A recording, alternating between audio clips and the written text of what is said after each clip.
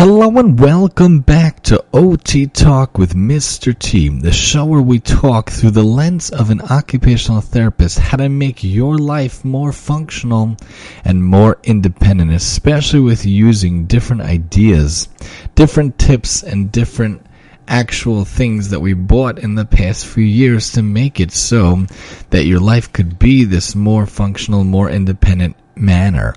We spoke a little bit about how the summer was, kids in the kitchen, Alexa, storage space or lack thereof, and backpack awareness, the office and the home, and contactless living. Talk a little bit tonight about where to go and what to do during contactless living times. There is still the ability to get out and about, to travel and see things even while being contactless, even while being socially distanced. You know, out here on Long Island in New York, there's really a lot of hidden gems to go visit and to go see. Recently, I took my wife to the I forget what it's called already, but it's like a place nearby that has hundreds of acres. Of course, we only got to see a little bit till the bees attacked us. We tried doing a picnic for her birthday, which was an epic fail, but at least it's the thought that counts. But that was one of the places. And then, you know, there's the Roosevelt House out here was really nice. We went to one time.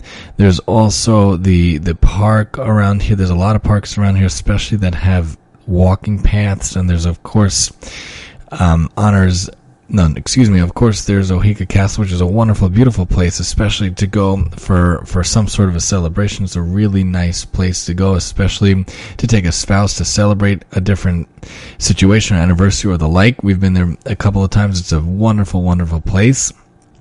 Also, Sands Point, really nice place to go to. And Old Westbury, really nice place to go to. Different paths, different aspects, just very pretty all around, these different areas, these hidden gems on Long Island. There's also Old Bethpage, which is really nice, and you get the sense of the times in the past years of what it was like walking around when life was simpler and when life was more down to earth, quote unquote, when it was just more simple times all around. And of course, when you go to these places, they encourage and they mandate the social distancing, they mandate the wearing of the mask, just so that everybody is healthy and safe all around, just that everybody is making sure that everyone is in a safe place and in a safe zone.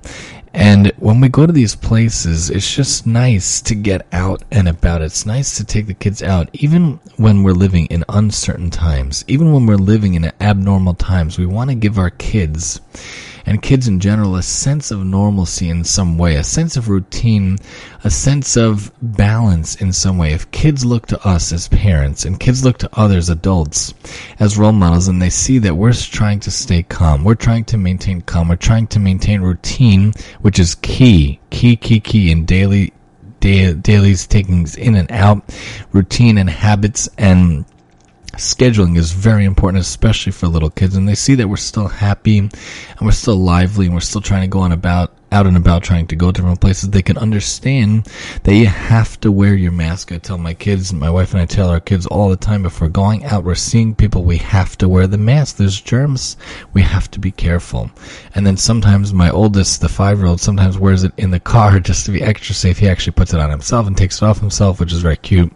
And the older one, we got this very cute polar bear orange one for him. And the middle one, the 3-year-old, we got this very cute polar bear green one. Of course, the baby, who's only 17 months, doesn't have to wear one. And we have our disposable ones, me and my wife. So it's a whole outing. All of us are wearing the masks. And if you see us, if we're seen in public, that's what we do. We take the double, and maybe we'll take the single stroller also sometimes, or maybe we'll take the double stroller with the skateboard, we call it, which is like the stroller board attachment piece. We'll talk about the company we love that we use another episode. But we get out and about, and we take a snack with us and make sure to be away from people when we do that. And when we went to that park recently that has the path, it was so nice. There was a whole pier out overlooking the ocean or the lake or whatever, overlooking the water, and it was really nice. The not nice part was that we got super nervous because our son wanted to walk around, and, you know, there's ledges and there are barriers, and there are the wood around, but it's not really such a good barrier, so that was a little stressful. But looking at the water and being at the water was very nice, and we still try to make it a way that it's a fun experience for all. We take our water, we take our seltzer, and we take whatever nosh or whatever they could eat. Maybe it's some challah, which is the bread we use on the Sabbath, or bread in general, but we want to make it that we still could take these trips. We still want it to be a functional existence for us and our children in some way. We still want it to be a sense where there's still life, that there's the independence for them to get out and to run about it, as long as it's in a safe manner and in a good manner.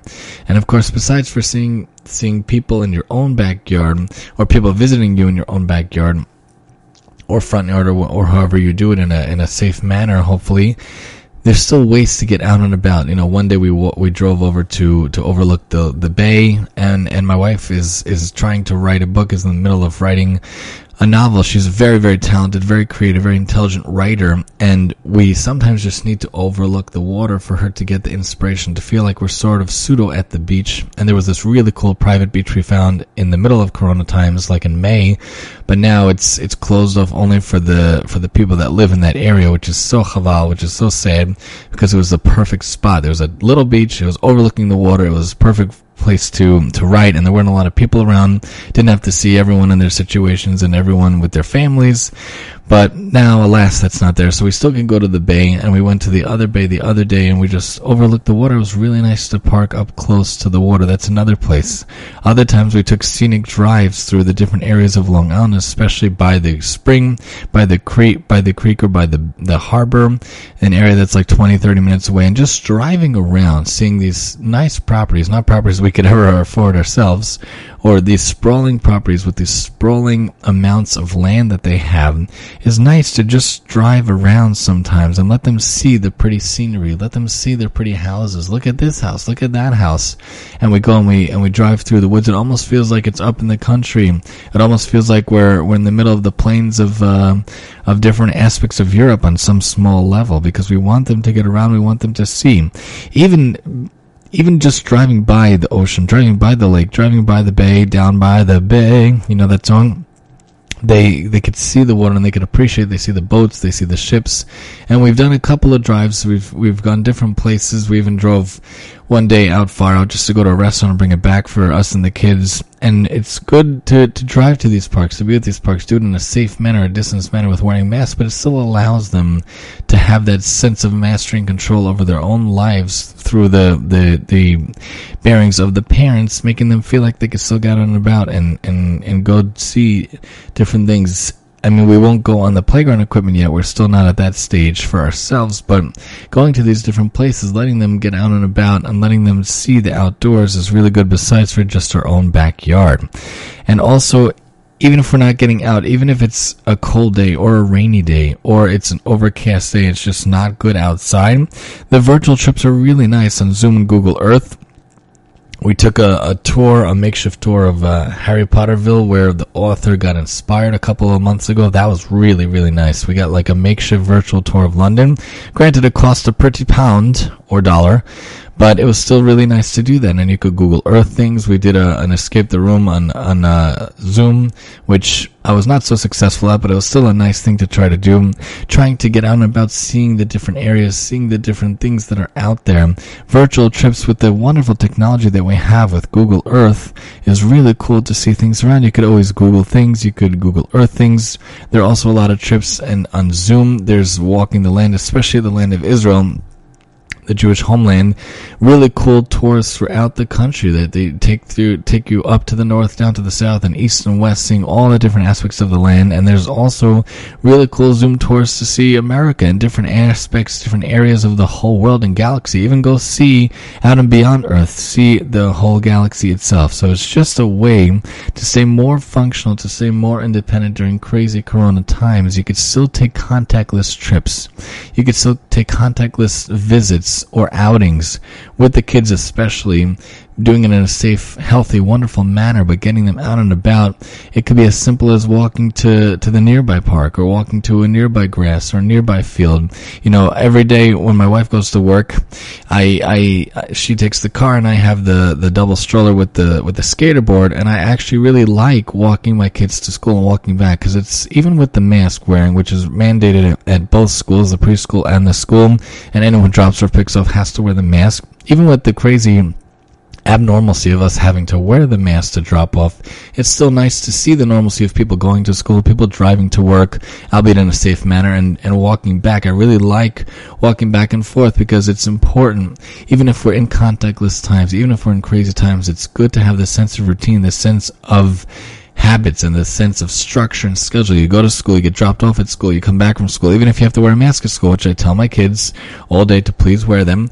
But even if I have to do it in such a way, it's still good to get out and about, taking those trips, walking to school, coming back from school. It's really nice to be able to see them run into school and run out of school when I pick them up for both boys. And while the baby and I drop everybody off and pick them up, it's still nice to get out and about. There are different ways to do trips, whether it be virtual or in person, whether it be done wherever you go, as long as it's in the healthy, safe manner. That's what we're trying to talk about, and all the different topics here to have a more functional, more independent life through the lens of an occupational therapist, with personal ideas and tips from what we ourselves do. So join us next time here on OT Talk as we talk about running the house, running the living quarters. Some tips I've talked about in my schedule in the past, how the crazy week looks, but just some ideas how it looks nowadays with some tips here on OT Talk with Mr. T.